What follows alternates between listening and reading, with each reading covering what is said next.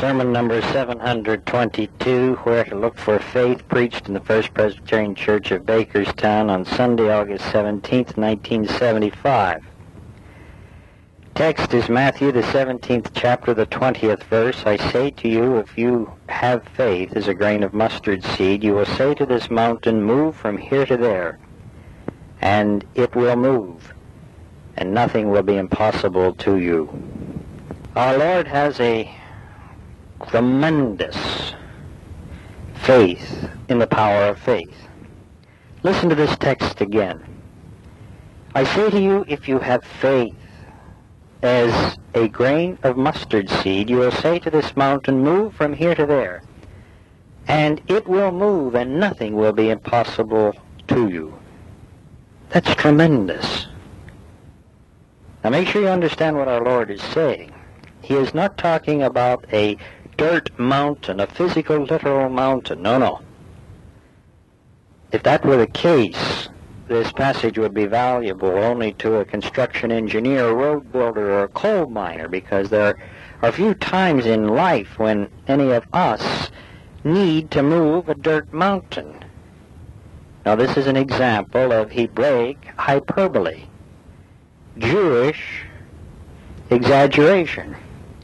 And let me say, if you're going to understand the Bible at all, you have to have some understanding of Hebraic hyperbole. What Jesus is saying here, because there are few things smaller than a grain of mustard seed and probably nothing bigger than a mountain, he is saying that if you have a little faith, it can have tremendously large consequence. A little bit of faith can move all types of mountainous obstacles.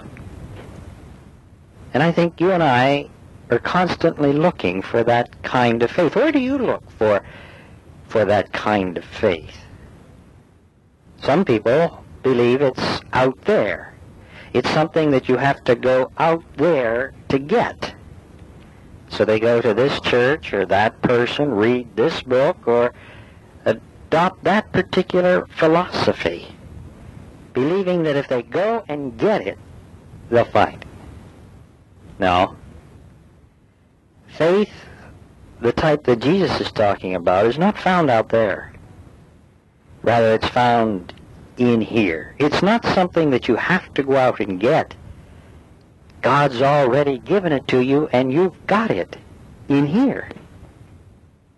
You see, when God created us, He gave us the capacity, the faculty, to have different types of power. We have brain power. And what enables you to understand this sermon is your brain power. What enables anybody to think, to use logic, to come up with some intelligent answers, that is brain power. And brain power is in operation whenever you say, I think. That's how you recognize brain power. I think. That's its symbol. There's love power. And God has given us, each one, the ability to love. Now, whether or not we love does not necessarily take away the fact that we have the power to love. Willpower, that's another power that God has given to us. And I don't know about you, but what got me here this morning and what gets me up every morning is willpower. And every time I say, I will, I'm executing that particular power. So God also has given us faith power. Power that enables us to have faith. Now, this isn't a very big power. It's rather small. For after all, it's so powerful that God says all you need is a grain of mustard seed, and that will move mountains. So you have to look for this, and it's inside of you, and you recognize it whenever you say, I can. I can. That is the exercise of faith power. I read once where this slogan, success comes in cans, failures in can'ts. And that's right. And we are people who can say, I can. If you'll notice, the particular disciples that we were reading about in today's scripture lesson, they were incapable of helping the little boy, not because they didn't have faith, but as Jesus says, because of their little faith. They had faith, but they did not believe that they could heal the boy or the child. Believe you can't do something, and you can't. It's only when you believe you can that you can. So remember, this particular power is not something that you go out and get. You already have it. Use it. And you use it when I say, I can. Faith power is not looking forward. It's looking backward. That's right. It may sound strange, but nevertheless it is true. When somebody says, I believe in America, or I believe in the church, or I believe in the youth, some of the youth of today, what are you saying? You are saying that because of past performance, you have faith in the future. Because you know what has happened, you can believe in what may happen. You see, tomorrow's faith is built upon the past performance. So consequently, when you want faith, you don't look forward, you look back. As the Bible says, you look back in faith. And that's another lesson the Hebrews teach us. Take the writer of the 11th chapter of Hebrews, you know that passage. Faith is the assurance of things hoped for, the convictions of things not seen. That passage is followed with nothing more than a recall, a recounting of the history from the time of Abel through David and all of the prophets. What it does, it tells us what they have done so that what we can do, that's faith. And that's exactly the way it is. It's most ironic, isn't it, that this particular week that was just passed, we commemorated the 30th anniversary of the closing of World War II. Remember that time? I know I wasn't very old at the time, and I can recall it was very difficult for us to pinpoint the exact day when the war was over with Japan. Our family was vacationing up at Lake Chautauqua, and I'll never forget that great symphony played Stars and Stripes Forever. I can still remember the fellow with his little piccolo playing that tremendous part of that great, great musical selection.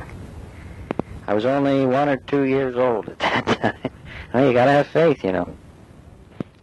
But did you notice in the paper this week, and this is the ironic part, that one of the heroes of that Second World War, the one who gave us an uplift back in 1941, he was called home to his eternal reward. I make reference to General Anthony Old Croc McAuliffe. Do you remember him? He was the commander of the 101st Airborne Division. And it was in that battle, which now is known as the Battle of the Bulge. And he and his men were surrounded 4-1 by the German army. And he didn't know exactly what to do, and when the courier came, though, from the German military leader, asking for an unconditional surrender with the ultimatum that if they did not surrender, that there would be real defeat. And General McAuliffe scribbled down the note and returned it with one word: nuts. Well, as you know, the 101st Division was not defeated. There was a turnaround activity with the help of the Allies. We were successful in winning that Battle of the Bulge. Heavy losses, but the victory was won. And I cannot help but wonder, through the next 30 years, how that particular incident, when all the general had to rely upon was faith, how that particular incident was used in his life to move many mountains yet to come before him through his remaining years. Do you get the point? All of us have had experiences where all seemingly hope has been abandoned, when the outcome looks very, very bad, we wonder how we're ever going to make it, and then something happens, and we have made it. Remember those particular incidents, ladies and gentlemen. Growth does not come easily. There's never pain, there's never growth, gain without pain. And when those experiences come, use them, remember them, look back on them when you face the mountains of tomorrow. Faith comes not by looking forward, but by looking backward. And then faith comes also not when you look down in discouragement, in defeat, in real disillusionment, but rather when you kneel on your knees and look up.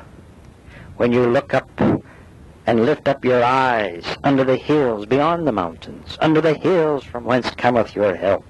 When you kneel down and lift up your heads, O ye gates, and be lifted up, ye everlasting doors, and let the King of glory come in. Real faith comes not when you get down on your knees and ask God to change His mind, but when you ask Him to change your mind. When you ask God not to do your will, but for you to do His will. When you ask God not to move the mountain, but rather ask Him to show you how together the both of you will move the mountain. That's faith. That's faith. And as someone has said, the food for faith is prayer. And unless you practice the presence of God, unless you call upon Him to guide you and lead you, I doubt very much whether you will have that kind of faith that can move mountains. You see what we're talking about? You find faith not just when you can say, I can, after looking inside. No, it's not even real faith when you say, looking backward, I can do all things. But rather, honest to goodness, mountain-moving faith comes when you can say, looking inward, I can. Looking backward, I can do all things. Looking upward, I can do all things through Christ who strengtheneth me. And you see, ladies and gentlemen, that's what it's all about. For as Jesus has said in another place, the kingdom of heaven is like a grain of mustard seed, the smallest of all seeds, but when it is grown, it is the greatest of shrubs, and it produces itself into a tree, and the birds make the nest in it. See, that's what we're here for, ladies and gentlemen. We're here to do good. We're here to let our light so shine before men that they may see our good works and glorify our Father who is in heaven. We're here to move mountains. We're here to do the impossible in the name of our King. And we can, if we look in, look back, and look up. God bless you, and may you have a happy, mountain-moving day. Amen.